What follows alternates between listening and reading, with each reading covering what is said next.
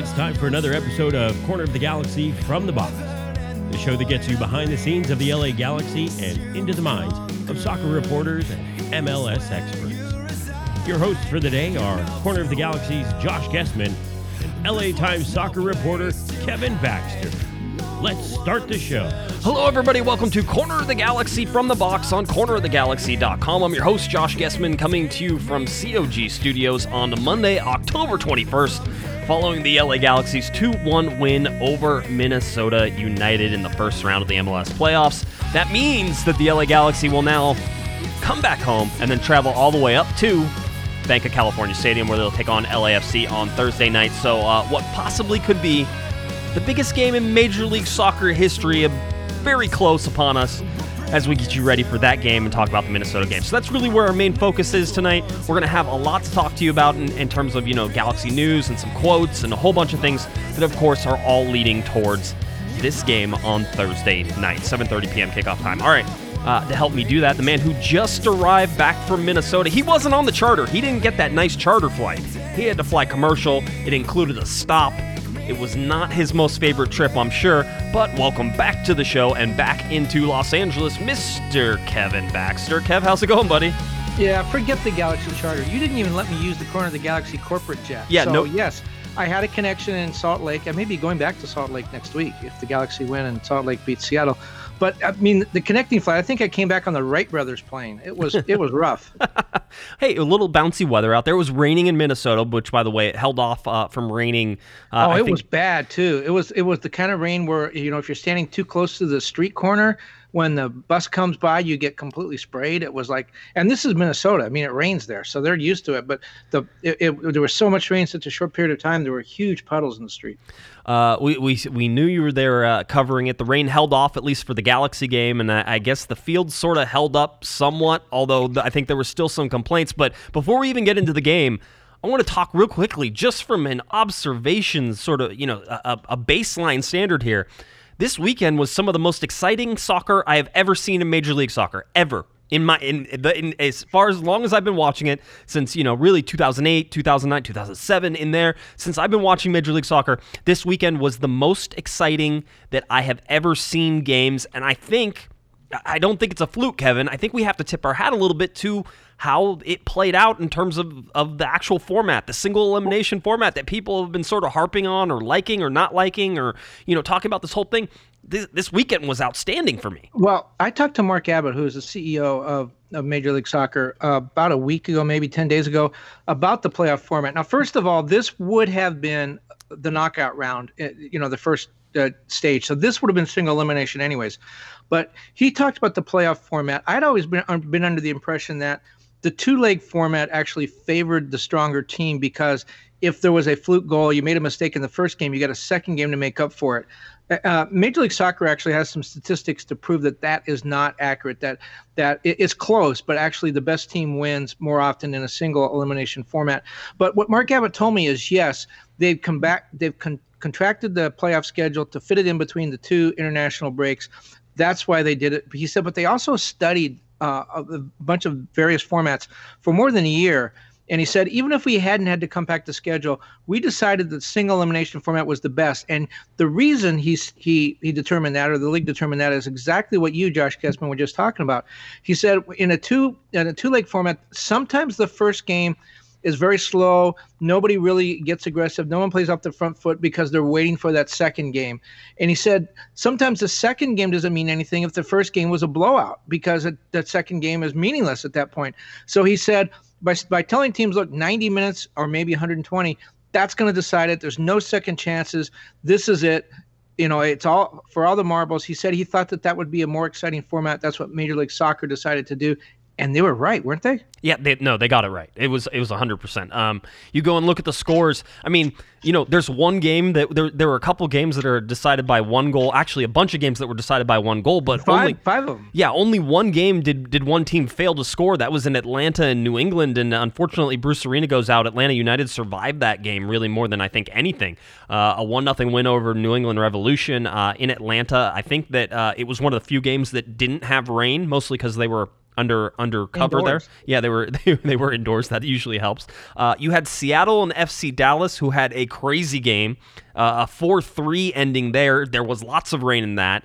As much as you sort of sit there and say, oh, well, maybe Seattle struggled with Dallas a little more, Dallas played well and came back, and just so many things that you saw in there. I mean, even the Toronto game, Kevin, this game shows up 5-1 on the scoreboard, but it was 1-1 with DC United scoring, I think, in stoppage time of the first 94th minute. Yeah. That's the only game not decided by one goal. It's decided by 3 goals, but it went to extra time. It was 5-1. It was decided by 4 goals, right? 5-1 in that game. 5-1. Yeah. So I mean, that's crazy because Toronto scored 4 goals in extra time, which is crazy.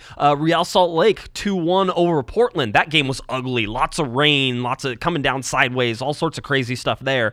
And RSL looked like the better team in that one, and they ended up winning 2-1, so that was fine. I think the craziest, most entertaining game I watched all weekend was Philadelphia and New York Red Bulls. New York Red Bulls were winning this game 2-0 and 3-1, and Philadelphia tied it 3-3 at the end of extra time, and then or at the end of regular time, then goes into extra time and gets a deflected ball that creeps in. It's just a crazy goal, and the Union fans were just nuts in the rain. Just so much fun. And then you got it finished off with a game that sort of had a slow burn on it, Kevin. It wasn't the most exciting game, absolutely not. It wasn't great soccer through the first 45 minutes. In fact, I don't think it was great soccer through 90 minutes. But the LA Galaxy getting by Minnesota United 2-1, goals from Jonathan Dos Santos, goals from Sebastian Lletget. Zlatan Ibrahimovic doesn't score in this game, which is, if you thought about the playoffs, and everybody, including myself, was leading up, Kev, you said, it's the playoffs. Zlatan's going to show up and it's going to be huge, but that's not what you saw. In fact, I don't know. I don't keep track of bad games, like where people play really bad games. You go, oh, that was their worst game. It's kind of hard for my brain to remember those things. But I don't know that if I remember Zlatan being less effective on the pitch for the LA Galaxy. Do you know he had 47% passing efficiency in the first half, missed more than half his passes, and afterward he said he was exhausted. He said it was the toughest game the Galaxy had played this year. It was the toughest game he had this year. Afterwards, he admitted he was exhausted, but so ineffective, right? I mean, right. I thought it was. You said you didn't want to criticize players for having a bad game. I thought it was his worst game of the year, and I don't think there's really a close second. And I think Zlatan probably would go along with that too. But here's the point: he figured in the goal that got everything started. Sebastian Lletget's goal came off a rebound of a Zlatan shot. Now, it was a terrible shot. It was a soft shot, went right into a defender, but the rebound bounced out to Sebastian Lletget, and he scored. No, Zlatan does not get an assist for that, and he didn't mean for that sequence of events to take place. But I think it just proves how important he is. He makes things happen. You could say it was an accident, but Zlatan's shot led to the first goal. That opened things up. Minnesota had to open up a little bit. Then they got Galaxy got the second goal, the Dos Santos goal, which proved to be the game winner. So even when he's playing his worst game of the year, Zlatan seems to make things happen. Galaxy were 1-7-1 coming into this game in 2019 in games that Ibrahimovic played and did not score. All right, so 1-7-1 in games in which he played but did not score. And then he goes in and does not score. Do you know what the other win was that he didn't score in? Kevin, do you remember? I do not. Cincinnati, the Cincinnati game. Oh, now yeah. here's they didn't really need his help in that one. Yeah, well, it was 2-0, but I figured that they probably did need his help, but the Galaxy survived that one. But when you go back to the things that sort of draw similarities to me, the only thing I can draw a parallel between a Cincinnati game, which Cincinnati's not a good team, and a Minnesota game, which Minnesota played very well. I'll tell you about the better team losing here in a second, but the Galaxy or Zlatan in Cincinnati, Kevin, was cautious with the surface, right? I mean, that was Cincinnati. It's on turf. We all saw Zlatan. He was not feeling that game. He was kind of managing that game not to get injured, in my mind. I almost feel like there was a little bit of that in this Minnesota game as well. He complained, or at least it was in passing, but he still talked about the field not being great. And he remembers the last time he played on it that large pieces of that field were coming up. In my mind, this could have been Zlatan sort of saving himself, which may not make Galaxy fans feel all that great about it, but I feel like he was approaching it more cautiously than he has in other games. And this is, I don't want to just throw the game plan out, and I think we'll talk about the game plan here in a second, but the game plan also affected how many chances Zlatan had and sort of where it was as well. Yeah, he was playing wide for a lot of the game. I don't know if you could see that on TV, and I do think you're right about the turf. Zlatan talks about how his knee is healed. He had massive reconstructive knee surgery 2 years ago. I had knee surgery about 100 years ago, and I can tell you that there are still times when I don't want to push on it, and I'm not playing a Major League Soccer playoff game. So, if that's what maybe it was subconscious, maybe he was doing it on purpose, but if he was a little worried about pushing off on that very, very soft turf, you saw Daniel Steres, go down on his butt at one point. It's hard to blame Zlatan knowing what he's gone through, and he's 38. Yeah, he's not a spring chicken. I am also 38, and I am not a spring chicken, so I feel that. By the way, this is like the last year, Kevin, where like the big guys on the team for the LA Galaxy are going to be like the same age as me. This is it. Well, how come you haven't scored 500 goals? Yeah. You're the same age. I mean, you've had that same opportunity, right? As I've said many times, I have 700 shows. How many does Zlatan have? Not 700. So snap. Yeah, I know. Snap. Good comeback. Yeah, well, that was my only comeback I had. Because Zlatan and his accomplishments and what I've done kind of make me feel like maybe I haven't done all that much. But that's okay. We don't need this to be a therapy session. Let's get to the better team loss. This is what I heard. This is what I heard. Taylor Twellman said that. Yeah, Taylor said it. By the way, Taylor and I are good friends and have been for a while. I've actually been texting him for most of the day. I thought he did a fine job. I have no problems with him criticizing the Galaxy. I think most of this league is criticizing the Galaxy because they think that Zlatan Ibrahimovic is the person who has to carry this team. And in this particular game, guess what? Zlatan couldn't carry the team. He helped, but he couldn't carry the team. I have a stat though that I have to get out. This is one of my favorite stats that I think I've ever put together. Since Cristian Pavón joined the LA Galaxy, Kevin, the LA Galaxy have now, as a collective, outscored Zlatan Ibrahimovic. So the LA Galaxy collective has 16 goals, and Zlatan Ibrahimovic has 14 goals. All right, so every time people tell you that the LA Galaxy are just Zlatan Ibrahimovic, you can go ahead and point to the 16 goals that have come from other places besides him since Cristian Pavón joined and really started to open this up. So that was my one thing. But anyway, you were talking about the better team loss. I was just going to say on that, I just want to say Adrian Heath, the Minnesota coach, talking about Pavón, sort of chuckled when he talked about the Galaxy adding Pavón, and that just goes to that what you were talking about, the anti-Galaxy bias throughout the league, or seeming anti-Galaxy bias. Remember, it was always around with Bruce Arena. Are they breaking the rules? Are they skirting the rules? How do they sign all these players? It's back now. That take on how did they get a player like Cristian Pavón, a World Cup player from Argentina? How did they get him when they already had 3 DPs and they had very little cap space? So that's the argument you're going to hear next. It's there. It's been there, and that's fine. It's one of those things. It's like, blame the Galaxy for the deal that they pulled off. Quite honestly, I think it's a crazy deal that they pulled off for Cristian Pavón. But anyway, going to the better team lost. Here's why the better team didn't lose in this game. The better team actually won.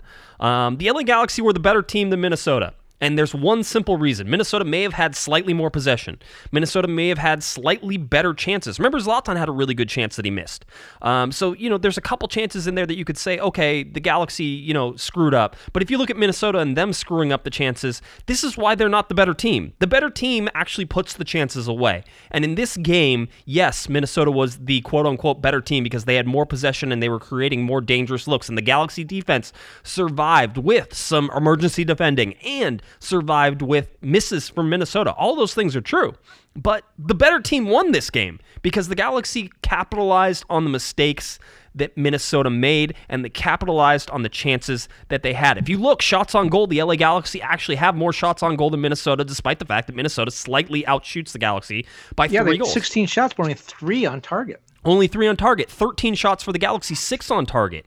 You look at all of these, and again, 11 shots off target for Minnesota. The better team doesn't put 11 shots off target in this game. So I respect Adrian Heath. I really like him. But to say, and he wasn't the one, by the way, who said that, the better team lost tonight. He said we were the better team for large stretches, which I would agree with that. But ultimately, it came down to the Galaxy's talent, and the Galaxy's talent won this game for them. And that didn't mean Zlatan Ibrahimovic. That meant Jonathan Dos Santos, and that meant Sebastian Lletget, and that meant Roman Alessandrini, who you certainly have to talk about as well. But all of these things. Perry Kitchen. By the way, you talk about. I didn't think anybody had great games in this. I thought Jonathan Dos Santos and Perry Kitchen had the best games out of anybody who played tonight. or on Sunday night. I thought the back line was solid. I mean, I know they gave up a lot of shots, but the back line was solid. You know where most of Minnesota's shots went? I've never seen that. I mean, you said they missed on 13 shots, and they did, but I've never seen that many go like high up into the stands behind the net. I mean, I've seen that some go in there sometimes or miss the net wide, but it looked like these guys were trying out to be field goal kickers for the Vikings. I mean, a lot of those shots were like 50 rows back. It was incredible. Yeah, no, there were a lot of them. Another sort of high look at this game, and before we start like really diving into the details, the Galaxy were the only lower seed / road team to advance to the conference. Lower sleeve? Yeah, the lower sleeve. I have no idea. I don't know. It's my tongue's tired apparently. Galaxy were the only lower seed / road team to advance to the conference semifinals. That was it. Every other one, higher seed won, which is why we'll tell you that the Galaxy have no chance of hosting any Western Conference game at all the way through the Western Conference Finals, and have the slimmest of chances right now to host an MLS Cup, which would be if Toronto FC advances all the way through to the Eastern Conference, from the Eastern Conference, and plays in the MLS Cup, and the Galaxy advance all the way through to get to the MLS Cup on their side. That's the only way the Galaxy can play a home game throughout the rest of this postseason, and that's it. But the lower seed winning here was, I think this game was the closest game out of all the games that were going to be played, and certainly the 4 versus 5 already lends it to that. But the Galaxy, had the best chance of winning, and I think that as a road team, they had the best chance of winning. I think that, taking it wasn't that much of a surprise. I think people somewhat wanted to expect this, but you can't expect anything from a Galaxy team that's so inconsistent. That's my take. Well, like you said, they did what they had to do to win, and that's sort of the mark of a veteran team. I thought, I don't know what it looked like on TV, but because you get a much wider view when you're at the game. I thought Minnesota, this was the franchise's first time in the playoffs. I thought they showed a lot of sort of opening night jitters. They just did not look settled, especially in the first half. And I do think the field played a little bit in that. For people who don't know, that this field is it's a brand new stadium. They had drainage problems. The field was terrible when the Galaxy played there the first time. Zlatan took a slide and pulled up a huge divot, and after that, he just basically did not run anymore. And Julian Araujo got actually hurt during the game. So after the regular season ended, Minnesota United tore up the turf, repaired the drainage system, put new grass in that they got from a Wisconsin sod farm, put everything, tramped it all down, and then played a college football game on Saturday night, about 24 hours before the soccer match. And the college football players were complaining about it. The thing with laying down new grass is that's awesome, but the needs to take root, and that takes more than 3 weeks. And if you go play a college football game on it, it's not going to take root. So, Daniel Sturris went down at one point. You could see just before halftime there were huge holes in the middle of the field around the center circle. The field was not as bad as it was when the Galaxy played there in April in the scoreless draw, but it definitely was not good. And, I do think it used to be back in baseball, if a team had a lot of guys who hit ground balls or bunted a lot, the grounds crew would leave the grass in the infield very high. And if you were a team that didn't do that, then if you had a good infield, then the grass would be low because you wanted to get the ball to your infielders quicker. In other words, the field was tailored to your team. I think Minnesota United, they won't say this, but I think Minnesota United definitely tailored the field to its team. This is a great defensive team that doesn't score a lot of goals. What do you want for a team like that? You want a difficult surface that's very plodding, slow the opponent down, and then slug it out in a low-scoring game. The field kind of lends itself to that. I'm not saying that Minnesota United went into the season with the idea of doing that, but I think once they realized they had field problems, they decided they would use it to their advantage. It played better than I thought it was going to overall, and I think even Adrian Heath afterwards said, that he thought the groundskeepers did an amazing job getting it to the point to where it was. But let's be honest, it was not a great surface. Let's go into the LA Galaxy and the lineup that was put out, because this was sort of the first shot at Guillermo Barros-Schelotto in the playoffs. How was he going to adjust? What was he going to do? Would he tweak the defense? Would he do anything? And with guys coming back healthy, how much do you put into or how much stock do you put into some of these guys that possibly weren't 100%? I mean, there was a lot of questions around this. So, the big sort of the two things that stood out on this was Perry Kitchen being placed in the midfield. Perry Kitchen having not played since August. August 11th, last appearance. So Perry Kitchen gets a start in midfield, which is very defensive. We all agree that. That's a defensive move. And then Pipo Gonzalez gets put into place. And Kevin, you talked about a little bit about this, but Pipo Gonzalez at right back. So no Felcher. You didn't have any Shelvik in there. So you don't have the speed the LA Galaxy usually have on the outside in order to get up and whip in crosses. That's not happening in this game. You have Dave Romney at left back. You had Diego Polenta in the center. You had Dan Stairs back there. David Bingham obviously in goal. Jonathan Dos Santos and Perry Kitchen as the two central defensive midfielders. Sebastian Lletget playing as the central attacking midfielder, that cam.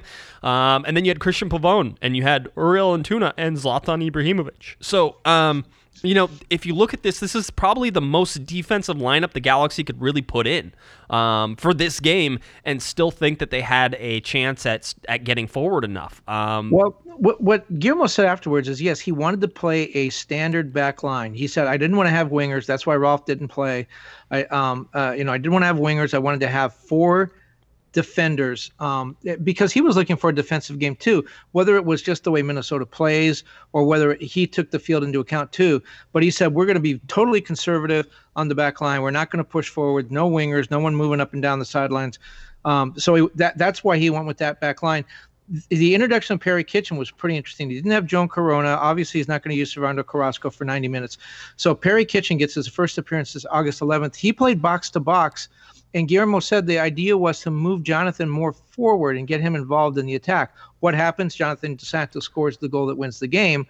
We had, as you said, Alessandrini coming off the bench. He actually did get the assist on that and almost scored a goal. So he, his comeback, that was his first game since knee surgery in April.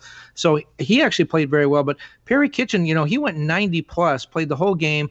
Again, box to box, sprinting up and down the field all night long. And it really added some crunch to that midfield as a defensive midfielder. He was very physical. Minnesota definitely knew that he was on the field. A really great effort by him. I never thought that he'd be able to go 90 minutes just coming back. I mean, the weather probably helped a little bit, and he was fit, but still, it's tough to go 90 minutes your first time out in 2 months. Yeah, it certainly is. And again, it's that defensive shape that the Galaxy adopted here. I said going into this game that the Galaxy needed to play this game a lot like the Real Salt Lake game. In my mind, winning against Real Salt Lake on the road was exactly equal to what they were trying to accomplish in this first round.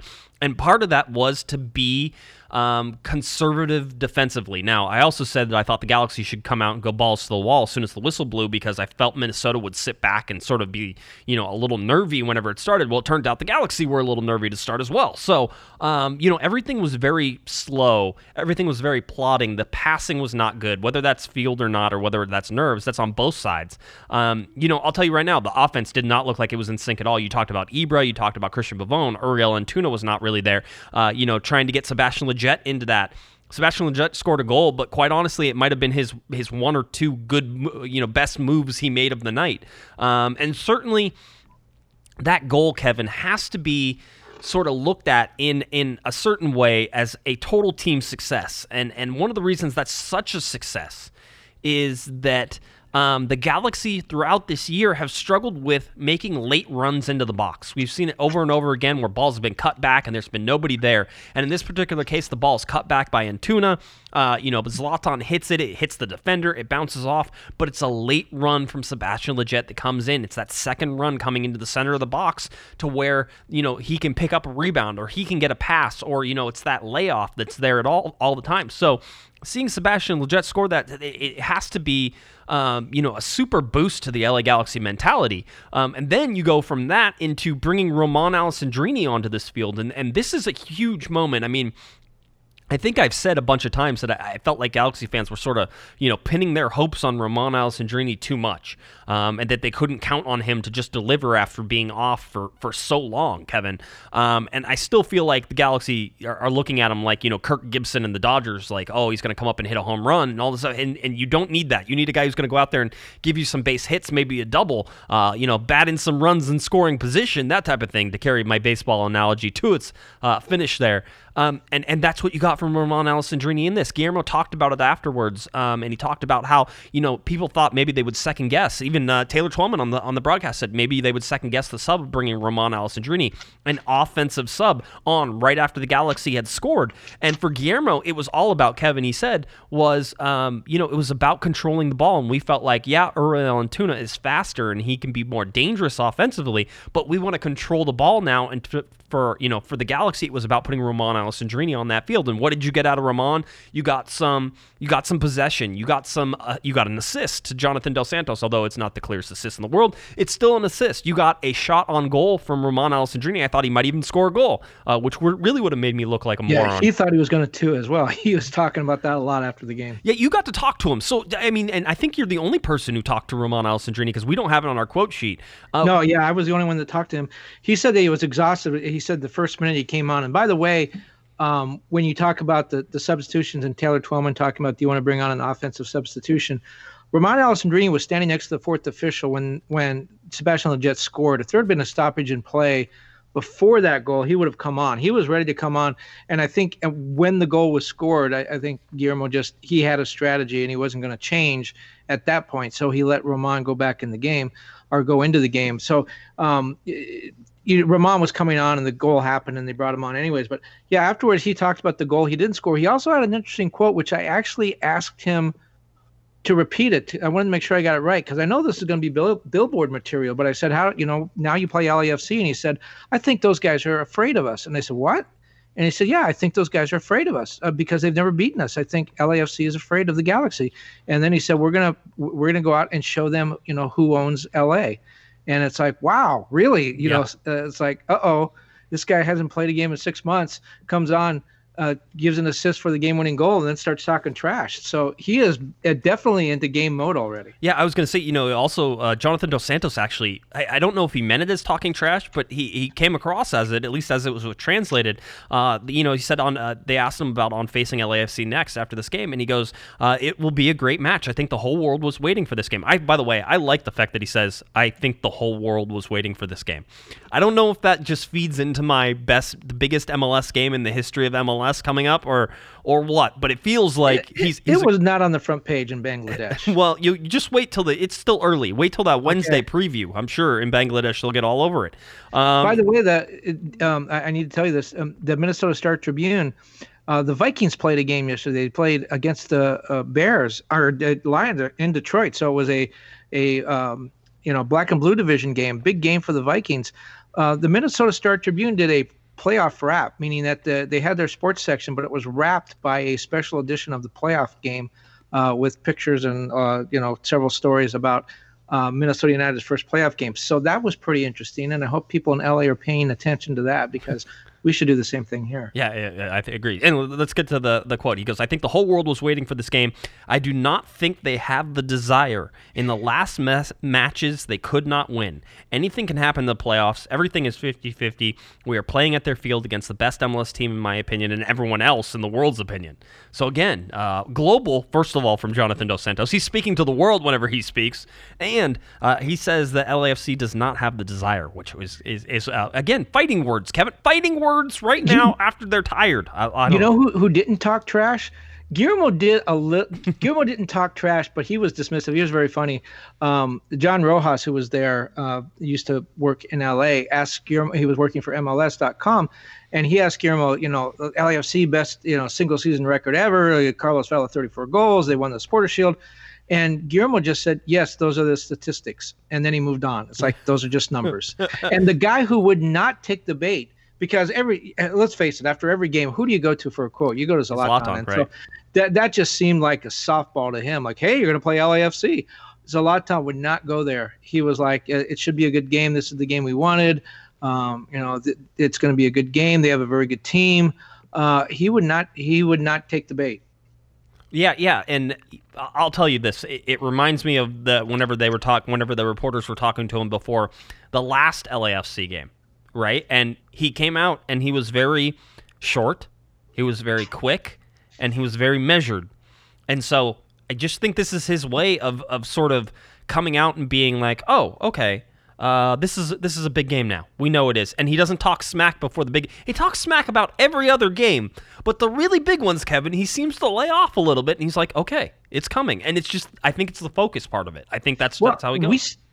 You and I talked about this earlier. We saw that Thursday before the team left for Minnesota, when there was a media scrum with Zlatan, and Larry Morgan and I tried to get him into a good mood and made a couple jokes and tried to. He never looked up, never looked down at us. He stared straight ahead. His answers were all 1 and 2 words. They were very terse. not disagreeable, not angry, but he didn't engage in any kind of conversation or hijinks or like he usually does. This was Thursday before the Minnesota game. I've only seen him do that one other time this year to that degree, and that was before the LAFC game at LAFC. So when he decides to put his game face on, it's kind of terrifying. It really is, because it's not what you expect. It's unsettling. It is. It's a little more like, oh, okay, this is it's real now. This is actually going on. Anyway, so the LA Galaxy, you look at this game, and again, we talked about the changes made, and I think for the most part, Guillermo got it right. I mean, really, they put 4 center backs on that back line: Dave Romney, Diego Polenta, Dan Steres, and then, of course, Pipo Gonzalez on the right. Gonzalez looked lost on the right-hand side, and I agree with the broadcast, and I agree just watching it, and everybody else saw that as well. But he also made some emergency defending look pretty good. He liked to tuck inside, which was probably okay.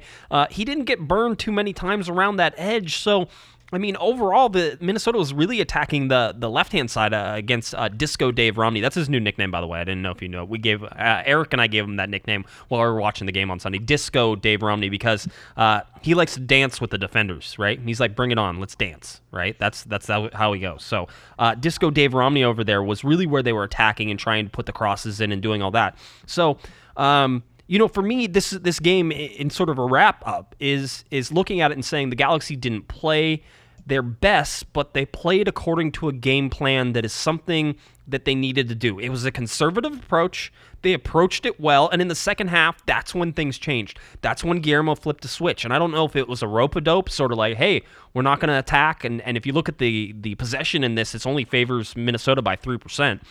So really, it's an even game when you look at possession. But it was one of those things where it was like, okay, now we're going to change. And in the second half, you saw the Galaxy press a little bit higher with Jonathan Dos Santos. You saw the restraint put on guys like Diego Polenta lifted a little bit. Sure, it was defend first. And I think that was the mind everybody was going through, is defend first, defend first. And that's why I think you see, Zlatan Ibrahimovic calling it one of their most difficult games, is they had to be a defense-first team and then rely on the talent they had to open that game up. So it was about pressing higher up. It was about turning the ball over in the midfield. It's about, Jonathan Dos Santos pressuring guys into mistakes. And Adrian Heath acknowledged that. He goes, I know what happens after they get that goal. Now all of a sudden you're doing all the things that you're trying to do too much, and you can't concentrate on the same things that were getting you the success to begin with. And so it was that panic from Minnesota United that allowed the second goal. And Jonathan Dos Santos, please, I think Galaxy fans are begging, shoot that ball every time. Jonathan Dos Santos is a dangerous player. He's a dangerous player for Mexico. He's a dangerous player for the LA Galaxy. His defense is outstanding. He should have won Defender of the Year, and he didn't. By the way, that was a travesty. I'll tell you right now. Yeah, I really believe there was some ballot box stuffing going on there. I don't know who counts the votes. I know that when I turned my ballot in, I got a response from the Galaxy PR staff asking me a question about my vote. Not question it, but just, did you know that you can vote for central defensive midfielder as Defender of the Year or whatever. Diego, I have not spoken to not one person in the media that voted for Diego Polenta as Defender of the Year, and I'm wondering if he has some sort of contractual thing that I'll sign with the Galaxy, but when the team awards are announced, I have to be Defender of the Year. I don't think it's that shady. I can tell you that if you wanted to know what happened, you did come to the right place, because somebody here is obsessed enough to dig around and ask some questions, and while nothing's on the record, I can tell you that I have a theory. And that theory seems to hold up when I talk to people. And that theory is that Diego Polenta won a lot of second place votes. All right. And so it went first place gets 3 points, second place gets 2 points, and third place gets 1 point, and you voted for 3 players. Okay. Diego Polenta got a lot of second place votes. You know who got a lot of first place votes and displaced each other? David Bingham, Jonathan Dos Santos, and Dan Steres. Those 3. So if you add those 3 together, they probably stole votes from each other. And so I know I had Diego Polenta as second. Actually, I think I had him as third. But even that is, he's in the voting. He was on everyone's ballot. That's probably why he won. Is because he was on everyone's ballot, and the other ones are hit and miss. I know a lot of people didn't vote for Jonathan Dos Santos for Defender of the Year, which was the clear-cut answer, and anybody who didn't vote that way got it wrong. If you voted for Dan Steres, that's great, because that probably would have been your second best answer, and that would have been good too. But I'm telling you that wasn't consistent across everyone's ballots as I've been talking. I was getting a lot of advertisements from Russian bots to vote for Polenta, and I think the Electoral College has got to go in this fan voting. So anyway, but yes, so Diego, so it was Zlatan Ibrahimovic Player of the Year, because I guess I didn't talk about this on Thursday because it came out on Friday. Zlatan Ibrahimovic Player of the Year, Diego Polenta Defender of the Year. You had Matt Lampson as the Humanitarian of the Year, and Zlatan Ibrahimovic won the Golden Boot because he scored 30 goals. There you go. You know what? The Humanitarian of the Year is the best award. That's the one that I would want to win. That I mean, quite honestly, whenever you look at what everybody's accomplished, it's Matt Lampson who's making the biggest difference in this world. Yeah, exactly. And he never even gets to play. He doesn't get to play. And I still think that Matt Lampson has a great chance of being MLS Humanitarian of the Year. So we'll see. If anybody was going to have a chance of winning a major postseason award from Major League Soccer, it's Matt Lampson on the LA Galaxy. It's not Zlatan Ibrahimovic, who is going to finish second in voting to Carlos Vela for the MVP. I'm telling you that right now, so you can start your outrage. I don't have any inside information. I'm that smart. I know what's coming down the pipe here. All that stuff is having being said, but I thought, Diego Polenta getting forward was an important point, trying to get back to the game now after we sidelined off of Player of the Year and Defender of the Year. I thought Diego Polenta had his sort of restraints lifted, and he was able to get forward a little bit more. Having those 4 center backs, and they talked about Perry Kitchen playing center back in college and how that was really 5 center backs. It wasn't. It was a central defensive midfielder. If you want to talk about it, though, Jonathan Dos Santos is the team's best central defensive midfielder. So you had 4 players, you had 6 players whose primary job really was defense, even though Jonathan Dos Santos did get forward more than he probably normally does. And so then you had the remainder up there, with Ibrahimovic and Leggett and Pavone and Antuna, who were trying to run the offense, and that's why the offense looked anemic. It's not the same offense that we've seen from the LA Galaxy. It wasn't about getting up the wings and beating people. It wasn't about outside backs getting forward. It was about staying home and protecting the net, and they did that for most of the time. They gave up the 1 goal because, of course, the Galaxy do, just to make things interesting, but ended up holding off for that win. So you could say whatever you want about this game. You could say the Galaxy didn't play well, but if you're really sort of looking at how Guillermo set it up, they played according to the game plan, and I think that's an important distinction to make, especially going into a game against LAFC, a game in which they cannot play this same way and expect to get any sort of results out of that game. But what about this? Okay, they won the game. That was what they went out to do. They didn't. There was no style points. The idea is to score more goals than the other team and walk off with the win. It wasn't pretty. They were arguably outplayed. They were positively outplayed for a large stretch of the game, maybe arguably outplayed for 90 minutes. But they won the game, and they played in a different style. And I guess my question to you is, what's better? You take a team and they play in one style, and you could say LAFC is like that. Atlanta United, they have a very distinct style. They play that way every game. They don't change their style based on the opponent. That's the way they play it, and they're very successful at it. Or is a mark of a good team to do what the Galaxy did, which is totally switch it up, go in and play another game, and you can make the argument that that you're bowing to the opponents. You're dropping down to play their game, and you're letting them get away with that. You're letting them dictate the style. But my point is, the Galaxy have played a number of different ways. If you remember early in the season when Zlatan was hurt, they played a totally different style with Antuna up front. And they really didn't have a target striker. And then in this game, they played a defensive first format. And then they played other styles during the middle of the year. It seems to me that it's much more difficult to play a team when you don't know for sure what look they're going to give you. Well, I think in this particular situation, it is, people want to criticize Guillermo for not being, not adjusting tactics and not doing something. I don't think you can say that in this game because that Minnesota wasn't comfortable getting the ball. They talked about it during the entire broadcast, and it's one of those teams that they'd rather be a counterattack team. And so the Galaxy almost said, well, here's the ball, come get us. Right? And you saw that Minnesota didn't have sort of the finishing, and with a Galaxy back four that was back there, with the central defensive midfielder like Perry Kitchen cutting off any of the lanes as well, because he had a couple great takeaways. With Jonathan Dos Santos there, that they forced Minnesota to have the ball and then to try to create something, and that's not what Minnesota does. Having said that, you also take away one of the Galaxy's probably best options, which is, going offensive, but they were able to turn it on when they needed to. So, yeah, I'm with you, Kevin. I think that you have to adjust. I think that almost giving the ball to Minnesota isn't so much adapting to what or allowing Minnesota to dictate anything, but it's playing to Minnesota's weakness, which was giving Minnesota the ball and asking them to come forward and attack. And the Galaxy, I guess you can say, relied on the talent that they had and knew that they were going to score a goal. That's not a horrible plan. And I don't know that it's a bad idea. I mean, I think that they can't play that way against LAFC. But I don't know that's a horrible idea not to do something similar, except that LAFC has shown time and time again that they're able to break down people who bunker. So trying to bunker or park the bus or do any of that stuff seems like that's not right, and that's not how the Galaxy have had success against them in the past. Now, before we get to that game, I want to get to a couple more things. I want to clean up this game real quick.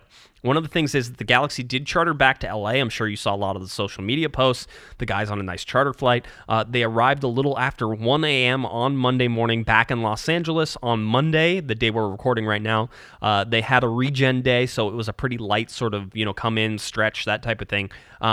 But I'll tell you right now, they're not going to get much training in this week. Guillermo said it, and everybody sort of understands it. It's another sort of recovery day on Tuesday. Really light training on Wednesday. The game's on Thursday. That's it. So this is going to happen pretty quickly as far as all that's would you rather be the Galaxy who took 2 weeks off, played a game, and come back with short rest, or would you rather be LAFC who have now gone 17 days? This is the longest they've gone, I think, in franchise history.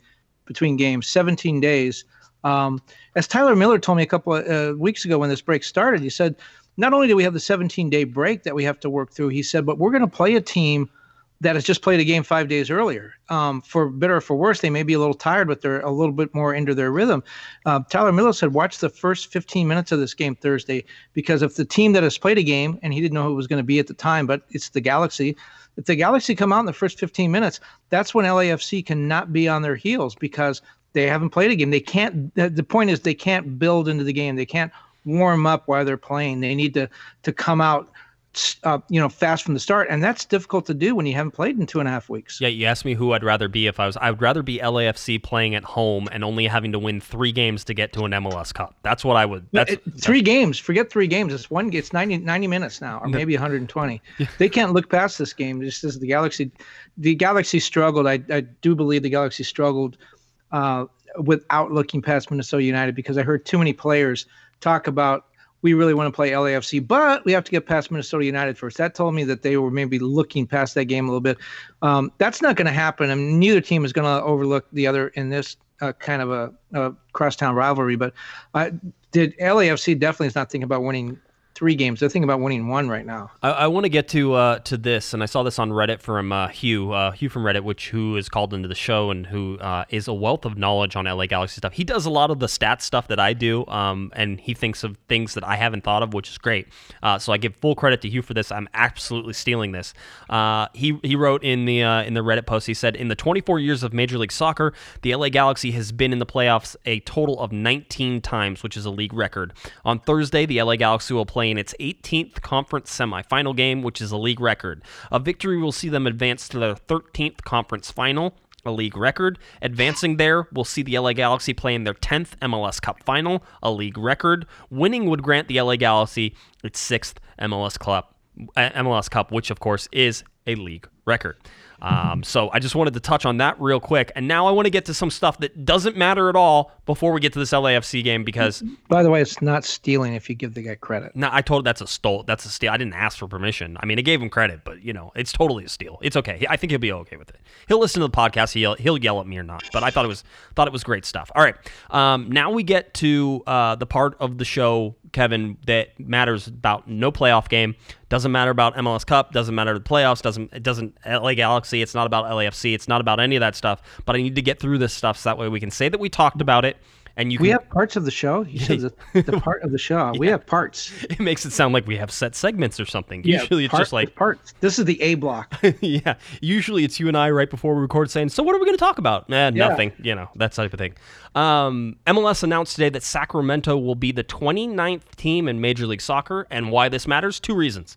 Sacramento's GM is former LA Galaxy defender Todd Dunovit, who was on our show not too long ago. So congratulations, Todd, there, and on seeing that team now headed towards Major League Soccer. I think they start in 2022, if I remember correctly. So that'll put another team in California. That makes 4 teams in California, Kevin. So once again, I shout and I yell and I scream, and I told Todd this. I think he was all for it. I said, where's my California Cup? When is the California? Well, you're going to have 4 teams. They play against each other. You can keep points, and there could be a trophy, and it could be shaped like a bear or something, or like the state of California, or something like that. But I feel like a California Cup needs to happen now. 4 teams. That's enough. That would be great. By the way, you talk about Todd Donovan, and he's Stanford graduate. It was a big deal with the union in the last labor negotiations. Really knows his stuff. He is a good general manager. Will be a better general manager. But when you mention him being the general manager of Sacramento Republic, a soon-to-be MLS team, the Galaxy have really proven to be a training ground, a proving ground, and this was really true primarily under the time when Tim Leiweke was there. They saw people that they thought would have talent down the road, and they groomed them for these jobs. I know Tim Leiweke told me for a fact that that's why one of the reasons they traded for Chris Klein and kept him around and turned him into an executive. Now he's the team president. You have David Beckham, played for the Galaxy under Leiweke. He's now an MLS team owner. Greg Berhalter, another guy the Galaxy traded for. Bruce Arena turned him into a player coach.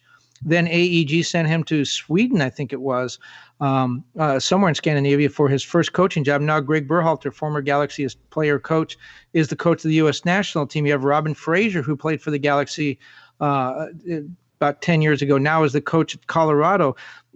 Landon Donovan is starting the USL team in San Diego. So this Galaxy Alumni Association, forget about what they did in their playing days. They're really making their mark as executives as well. Yeah, it seems like you were right. By the way, he's Sweden. He went over to Hammarby, which is also an AEG, an AEG owned property. So yeah, all interesting stuff, and I think that's fun. There's talks about San Diego possibly being a team in the future. We'll see. That one still has a long way to go, but Sacramento becoming the 29th team in Major League Soccer. Now we also know that there's addition of 2 teams coming up, which is let's see, can I remember them? I don't remember. Is it Nashville? St. Louis is one, and Nashville's coming, and then Miami. I think Nashville and Miami are coming in this year, and then I think St. Louis is after that, and then eventually it'll be Sacramento in there as well. So one more, they got to get to 30. I vote for Honolulu for road trip. Oh man, can you imagine an East Coast road trip to Honolulu, a 12-hour flight? That doesn't sound like any fun. I'm just thinking about we could get the corporate the Corner of the Galaxy jet corporate jet, and hop over there and watch some games. MLS announced the 2019 postseason roster mechanism calendar, which sounds like a lot of stuff. Basically, what you need to know is that after MLS Cup on November 10th, the 11th through 13th, the trade window is going to open. That follows a 10-week roster freeze. That clubs may sign players and trade players and do all sorts of fun stuff. Then on November 13th at 8 p.m. Eastern, so 5 p.m. Pacific, the trade window closes and the blackout period begins. Then they do all of the bona fide offers that they have to submit in order to see who's going to be who's going to be on the team, who's not going to be on the team. That's all contractual stuff. You have the MLS expansion draft on November 19th. Miami has the first pick, I believe, and Nashville is also in there. So it's Miami and Nashville select up to 5 players each. We will talk about that as we get closer to that, so don't freak out about that. Lots to talk about. November 21st, club deadline to exercise options. November 25th, end of year waivers. At 3 p.m. on November 25th as well, free agency opens, so that's a busy day. The 26th, you get the re-entry process, stage 1, re-entry process, stage 2 on December 3rd. I mean, the next thing you know, it's the start of a new season, except there's no collective bargaining agreement, so there's chances that the start of that season is going to be. Yeah, I did talk to the union, and when I talked to Mark Abbott, and the union side, they're gearing up for a strike. They've been getting their players or work stoppage, whatever you want to call it. They've been getting their players to save their money, and they've put together a pretty nice strike package in case they do need to strike. But why have all those things been moved up? And when you started with the first date, MLS Cup is on the 10th. The 11th, the U.S. national team will gather in Orlando to play the second part of the Nations Cup, or Nations League, where they'll play Canada and then Cuba. Why did this has been on the schedule for a while. Why did MLS just decide to come in and squat all over that? And yes, I do have a personal problem with that because I can only cover 18 stories at a time, and it's going to be difficult. But also, you're going to have players playing for the national team that may be worried about their status. Why couldn't why did they have to do it all so quickly? Yeah, I don't know. It got moved. Obviously, I think they're trying to let the teams prepare as much as possible, and it always happened immediately after the Cup. But I mean, you're talking about a month earlier than it normally happens because usually we're around December 7th, and this time MLS Cup is on November 10th. And it puts the teams that play in MLS Cup at a huge disadvantage, and maybe even the conference finalist, although there is a big gap in the conference final MLS Cup. These guys are dealing with having played in MLS Cup, the general managers, the coaches. If Guillermo's preparing a team for MLS Cup, I think the last thing he wants is for Chris Klein or Dennis DeCloso to wander in and say, hey, what do you want to do with Servando Carrasco next year? Yeah. No, I mean, it's always been that way. I think we said it whenever Bruce Arena was winning MLS Cups, and then they would have to do this. I always think that they always have this stuff figured out way in advance, because this isn't like a last-minute thing, and I don't think it's going to be a last-minute thing. So I always feel like the teams don't feel pressured. They already know who they're keeping and who they're not keeping by the time MLS Cup is being played. So I don't think it's that big of a stretch, but I agree, it does just sort of cram everything together, and I don't know why we can't just have a little breathing room in some of those spaces. So very interesting. All right, let's get now down to a little bit of the schedule that's coming up. And whenever we look at the bracket, everything that's sort of going on here, again, the LA Galaxy, the only lower seed, Kevin, to advance past the first round of the MLS Cup playoffs. And so that means that they will have a game coming up on Thursday. We've already told you about that one, but what you need to know also is that on October 23rd, a day before the game, you're going to have, or day before the LA Galaxy take on LAFC, you're going to have Real Salt Lake traveling up to Seattle. That game is a 7 p.m. kickoff time on the Pacific time. If you look over on October 23rd, you have New York City FC joining the fray finally from Citi Field, a baseball stadium, outside of their normal baseball stadium at Yankee Stadium. So they're going to be over at Citi Field hosting Toronto FC, and if you're a Galaxy fan, you're rooting for Toronto. We already explained why. That game kicks off at 4 p.m. Pacific time on Wednesday. And then you have Thursday games are Atlanta hosting the Philadelphia Union. That game kicks off at 5 p.m. Pacific time, and then you have the LA Galaxy headed up to LAFC at Bank of California Stadium, a 7:30 p.m. Kickoff time there for that game on ESPN nonetheless. So that is the schedule coming up here, Kevin. A lot of fun soccer, I think, is going to be played on these 2 days again. So I guess if everybody, like myself, enjoyed the weekend, that you're about to have a very fun midweek as well. So should be a lot of fun. Well, and that's all we got to talk about, right? That's the wrap. That's it. We're done. We're done. Yeah. Let's preview this game just a little bit, looking at it, and obviously we have you who covers both teams, so I think we're in a good position to sort of take a good look at this game. The LA Galaxy at LAFC is a Thursday night kickoff, October 24th, 2019, 7:30 p.m. kickoff time, ESPN and ESPN Deportes. This game played at Bank of California Stadium, by the way, a place the LA Galaxy have never lost. A place against a team the LA Galaxy have never lost to, but a team, the LA Galaxy, who have never won at Bank of California Stadium either. And we talked about the break that is coming for LAFC. We talked about how the LA Galaxy have a short turnaround and won't get to train a whole bunch this week leading up to this game on Thursday night. This is an interesting matchup, and if it hurts your ears to hear, if you're triggered by this, I'm sorry. The LA Galaxy are facing the best team in Major League Soccer this year. In fact, they were one of the best teams in Major League Soccer history in terms of their finish, in terms of goal scorer Carlos Vela, 34 goals, hits a single-season MLS record. This team has been mostly unstoppable. Only one loss at home the entire year to Minnesota United. So all of these things, all the plaudits were well earned for LAFC this year. And now they go up against a team that, the LA Galaxy wanted LAFC in the playoffs. I'm sure LAFC would have liked to avoid the LA Galaxy, but I also feel like this is a great chance to exercise some demons. I was telling you before the show, Kevin, I don't know how many times you can slap a person across the face before they're ready to fight.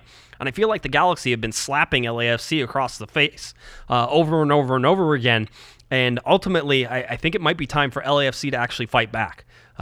This feels like it could be a resurrection game for LAFC, at least in my mind.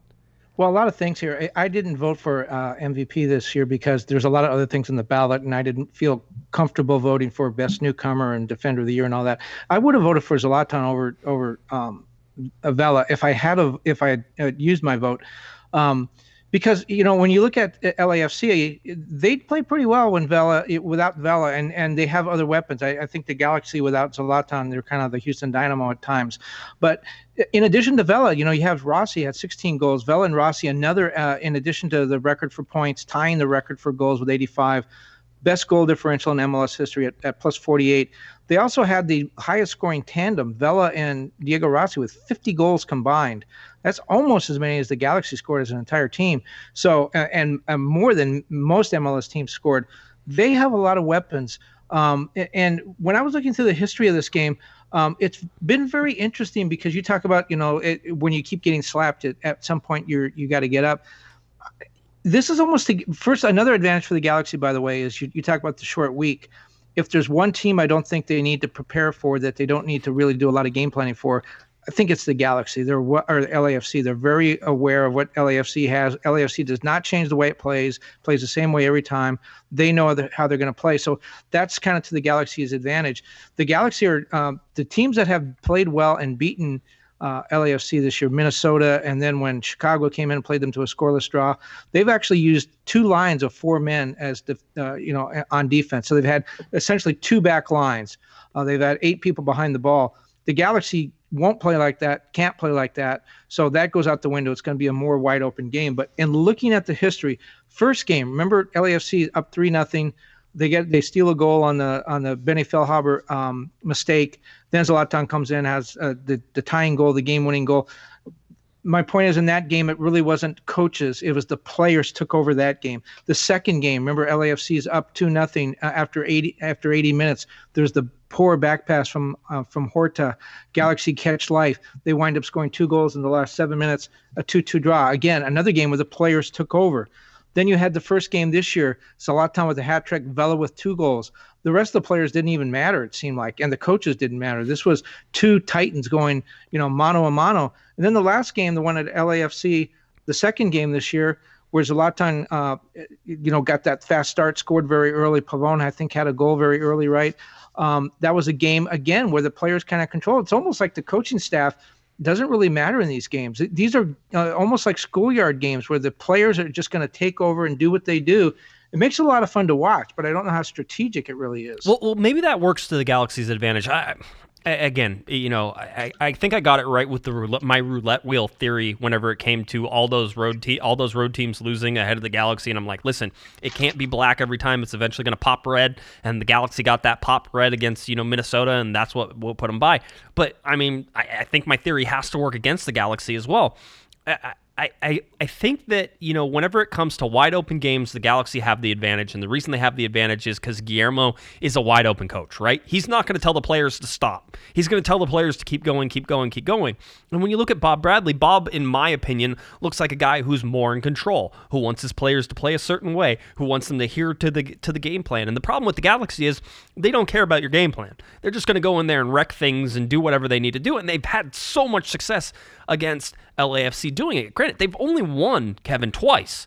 There's been 3 draws in this series as well. But again, maybe that all favors the LA Galaxy. I just don't know how many times you can keep going to the well for the Galaxy. I mean, you talk about the amazing comebacks of 3-0 to 4-3. You talk about the Galaxy who can score and then give up goals. I immediately go to formation and who's going to play. I mean, in my mind, Rolf Feltscher has to be back on right back side. You may even think about bringing in Jorgen Skjelvik on the left because the speed in this game is a killer, and LAFC is a killer with this speed. You're going to have to watch these guys in the way they do it. The Galaxy need to be more offensive. The only way that they've ever won these games is by outscoring LAFC. One of the draws that happened, that July 26, 2018 game, that was a 2-2 game. The Galaxy came back and scored 2 goals there it's sort of late that I remember, and that meant really... I was sitting next to Larry Morgan, not on Twitter, and Larry and I were talking about that if the game was 5 minutes longer, the Galaxy probably would have won that game because they just had all the momentum and everything was pressing forward. So, I mean, trying to wrap my head around this game and not only what this game means for the LA Galaxy, what this game means for LAFC, I mean, the bragging rights for the LA Galaxy would be through the roof again. If they were able to win this game. The plus side for an LA Galaxy team that can knock off the supporter shield, that can knock off the guys who are, the noisy neighbors across, all that is a plus, but you have to also look at this from the LAFC side. Again, they've been slapped across the face so many times, Kevin. They have to keep hearing over and over and over again that the Galaxy are in their heads, that the Galaxy have never been beaten by LAFC. You have guys who just got done playing a game in Minnesota already talking smack about LAFC as soon as they're done. Ramon Alessandrini, Jonathan Dos Santos. They're ready. They're already jawing in this game, and they're ready to go because the Galaxy have nothing but confidence heading into this. When will LAFC finally react? And I feel like this is the game with all the pressures in it and all the things that could be that game for LAFC, that they come out and just punch back at the LA Galaxy. Well, Zlatan was not even alive the last time LAFC beat the Galaxy. So, but the Supporter Shield, you talk about the Supporter Shield, and again, the season single points record that LAFC set this year, only lost 4 times all season. Only 3 teams since 2002 have won the Supporter Shield and MLS Cup in the same year. So that, again, is working against LAFC. You're right about Bob Bradley. He plays 3-dimensional chess. He is very cerebral, almost perhaps to the point of overthinking this. He talks about playing our style of football. He definitely has a game plan. The Galaxy, as we talked about, they freelance. And who freelances better than Zlatan? Right. He has 8 goals against LAFC in 5 games. He gets up for this game. It means a lot to him. And again, the idea of freelancing. You and I talked before we went on the air, and I guess we'll just go to this now.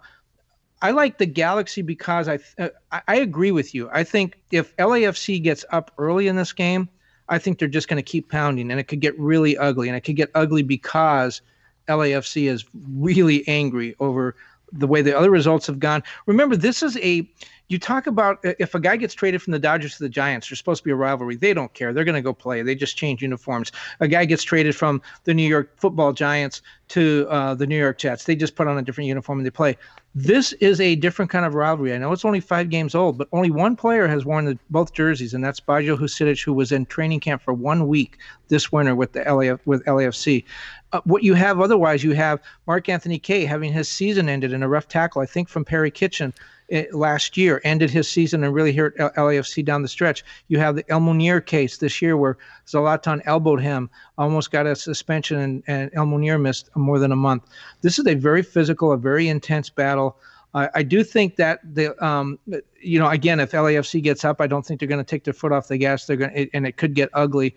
But I kind of like the Galaxy in this one because, as I've talked about all year, when Zlatan takes over a game, he's unstoppable. We saw him do that against LAFC a couple of times.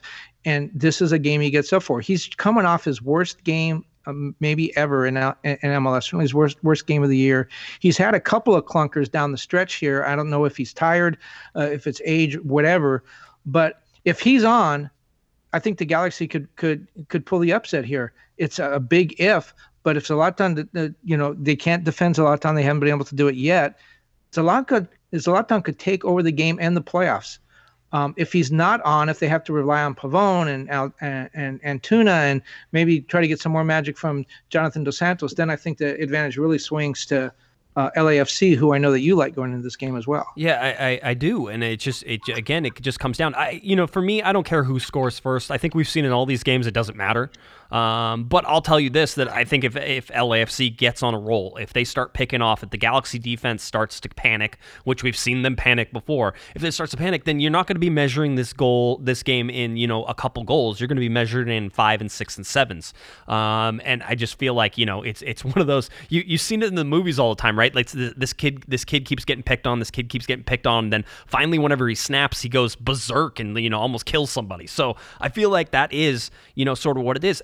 I'll also say this, that I feel like LAFC plays into this trap all the time as well. They talk about how, the Galaxy are definitely in our heads and all these things, and I don't think that does you any good. I think you have to sit there and deny, no, they're not in our heads, and they're not going to be in our heads, and there has to be some sort of fighting spirit out of that.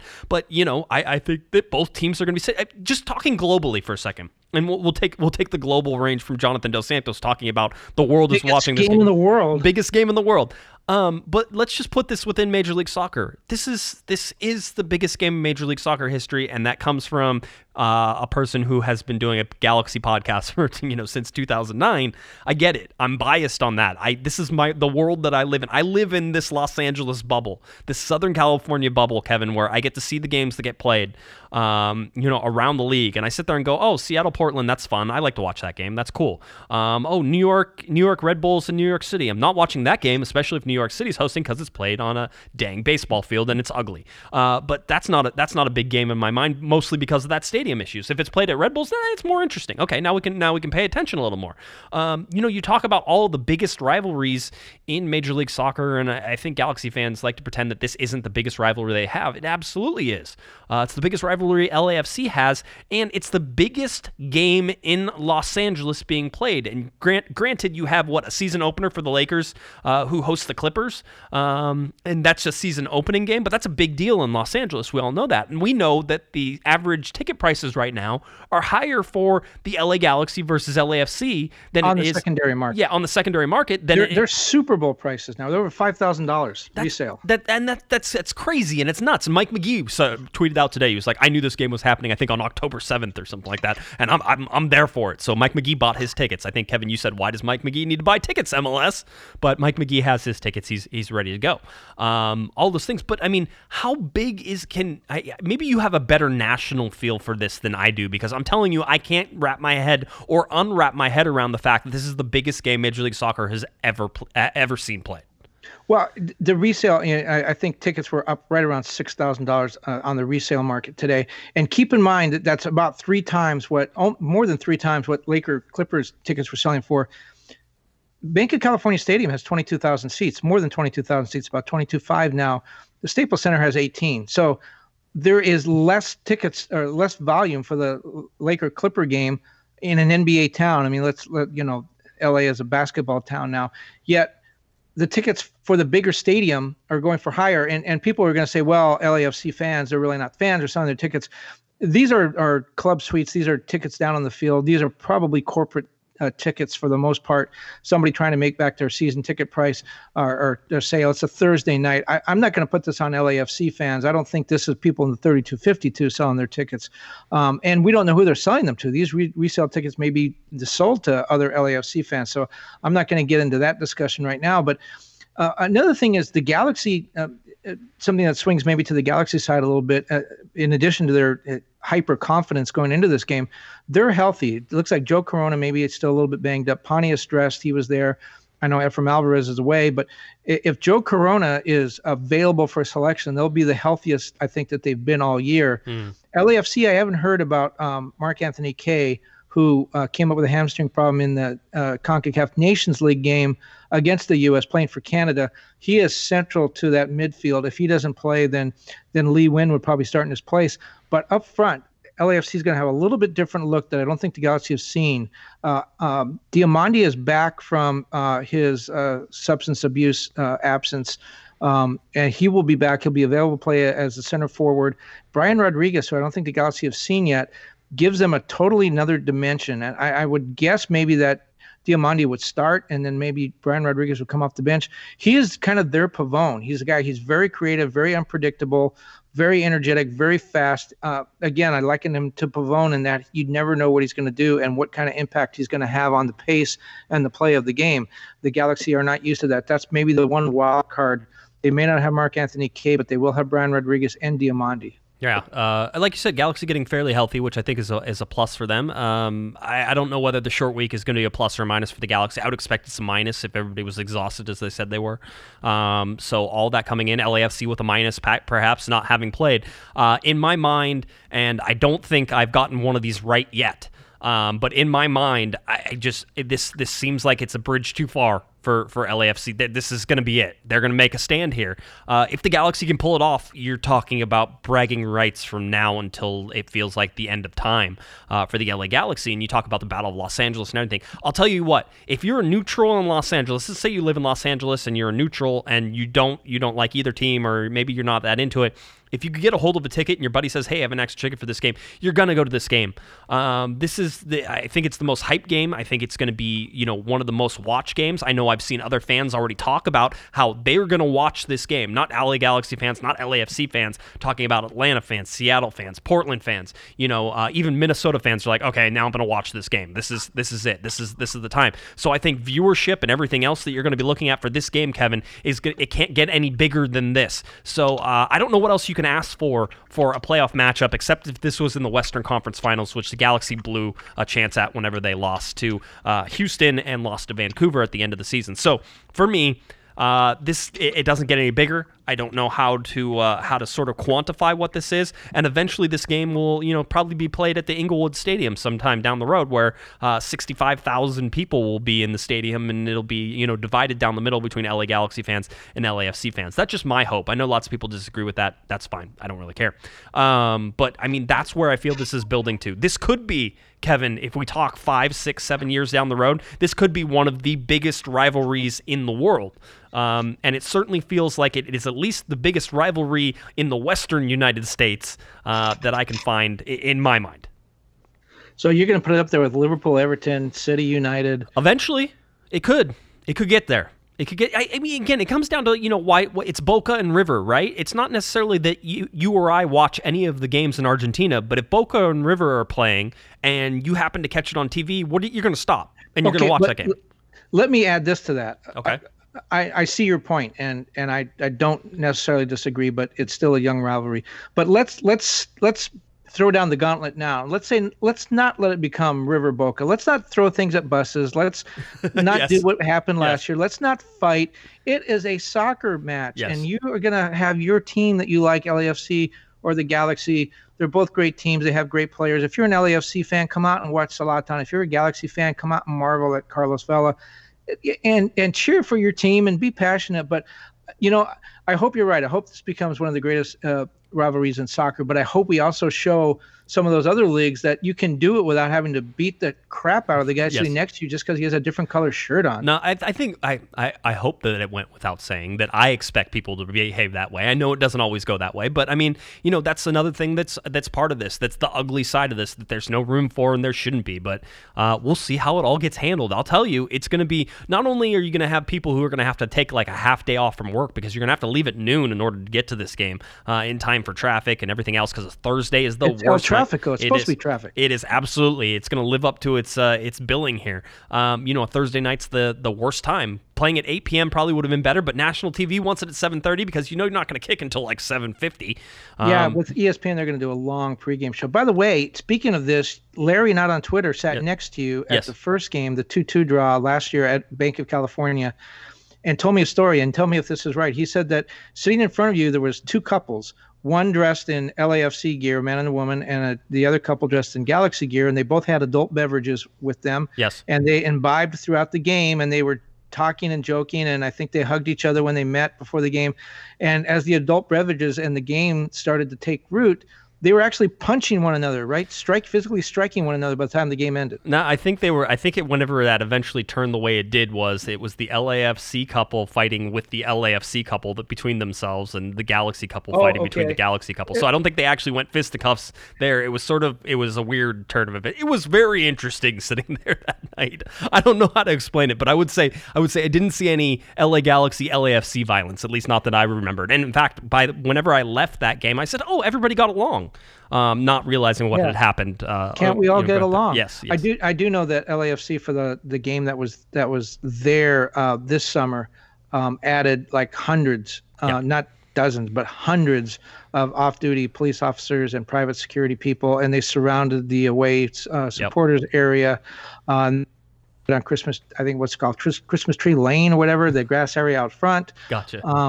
I don't know. I'm glad they did that, but it's also sad that they have to do that. It is what it is, and hopefully everybody maintains their cooler heads this time. But I can't imagine that it's going to be any less intense, because I don't think it gets any less intense for this game. No, intensity's great. Yeah. I love intensity. I just don't like pounding people. Yeah, I know. It's okay. You ran track. I understand. Yeah, I'm a vegetarian and I ran track. How could I be more wussy than that? All right, the LA Galaxy taking off and heading on the away trip there to Bank of California Stadium Thursday, October 24th, a 7:30 p.m. Pacific time kickoff. Bank of California Stadium, ESPN and ESPN Deportes is where you can find that game. All right, is there anything else you want to touch on before we get out of here? Because I think we're done. I think we got everybody ready for this game. Did we talk about the game on Thursday? No, I'm sure we left that out. Quick reminder, or at least programming schedule for us here at Corner of the Galaxy. Our next podcast will be on Friday night. So the day after the game, win, lose, draw. Wait, you can't draw. So win or lose, single elimination. Another thing, you know what? I did forget. was I wanted to quickly tell everybody about yellow cards because people are asking about yellow cards and where it goes. Yes, you can be suspended from the playoffs if you get 2 yellow cards in 2 games. So if you get a yellow card in the first game, like Diego Polenta, like Polenta, Gonzalez, and Alessandrini, those are the guys who did it. If you got a yellow card in that game and you get a yellow card in this game, you will miss the conference finals should your team advance.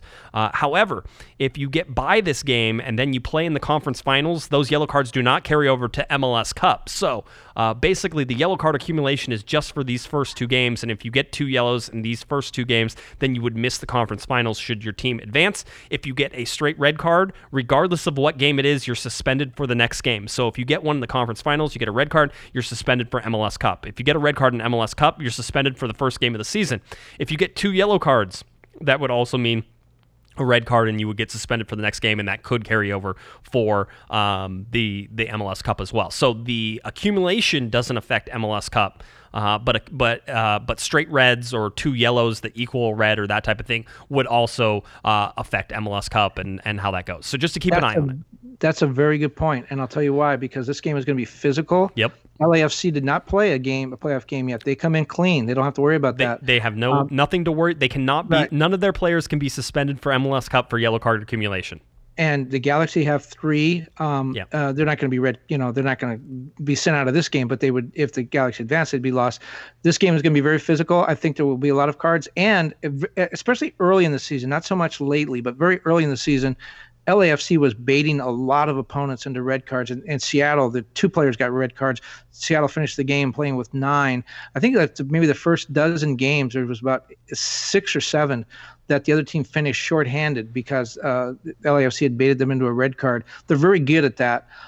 So the idea of cards, it's really something to watch. I guess maybe I'll go out on a limb and predict it may have something to do with the outcome. Yeah. Well, I mean, here's the thing. If you're the Galaxy, you probably can't worry about that, right? You can't sit there and say, okay, well, if we lose Diego Polenta for the conference finals, but we're at least in the conference finals, then it probably doesn't matter. You don't want to change the way you play as an LA Galaxy player. You just want to go out and play, and you have to deal with the consequences that come in that Western Conference final should you get past LAFC. That's just something you're going to have to deal with. I don't know that you want it to affect you. Yes, you want it in the back of your head, but you don't want it to affect you in the way that you play. Who's the referee? Do we know? I don't think it's been released yet, or if it has, I haven't seen it, so I don't know yet. Because, I mean, hopefully, at this stage in the season, obviously they're going to have a quality ref, but the referee figures into this too, and I'll tell you why, because MLS is telling them, or they know, look, this is a very emotional, very physical battle. The fans are going to be into it. And that is going to affect the way the referee calls the game. Either he lets things go early because he doesn't want to antagonize the fans, and it becomes just a pure brawl, or he calls it so tight because he doesn't want to inflame the fans that cards are being handed out for ticky-tack things.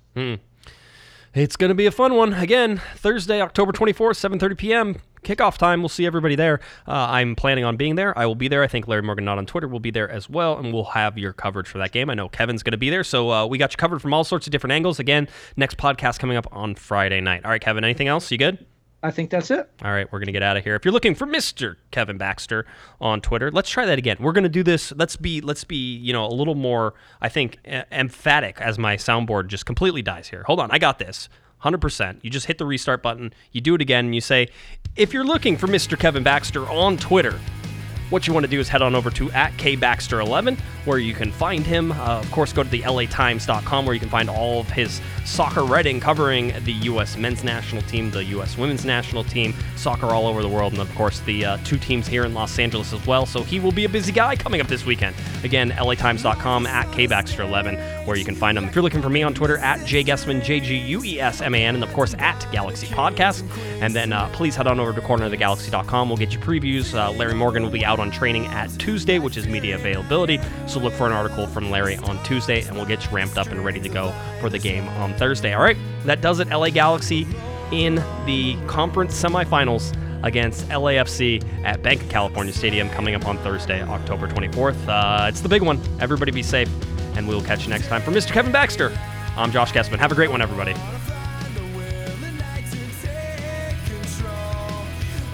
You've been listening to the Corner of the Galaxy From the Box podcast on cornerofthegalaxy.com. You can follow the show on Twitter and Instagram Galaxy podcast. And be sure to check out and subscribe to iTunes, Stitcher, and Facebook by searching for Corner of the Galaxy. And for all of your independent LA Galaxy news, discussion, and entertainment, including this podcast, head on over to cornerofthegalaxy.com. Fans, thanks for listening. We ask that you be kind and courteous to your neighbors as you leave the podcast. We thank you for joining us and look forward to seeing you again. Until then, I'm Michael Araujo, and on behalf of the entire Corner of the Galaxy crew, goodbye, everybody.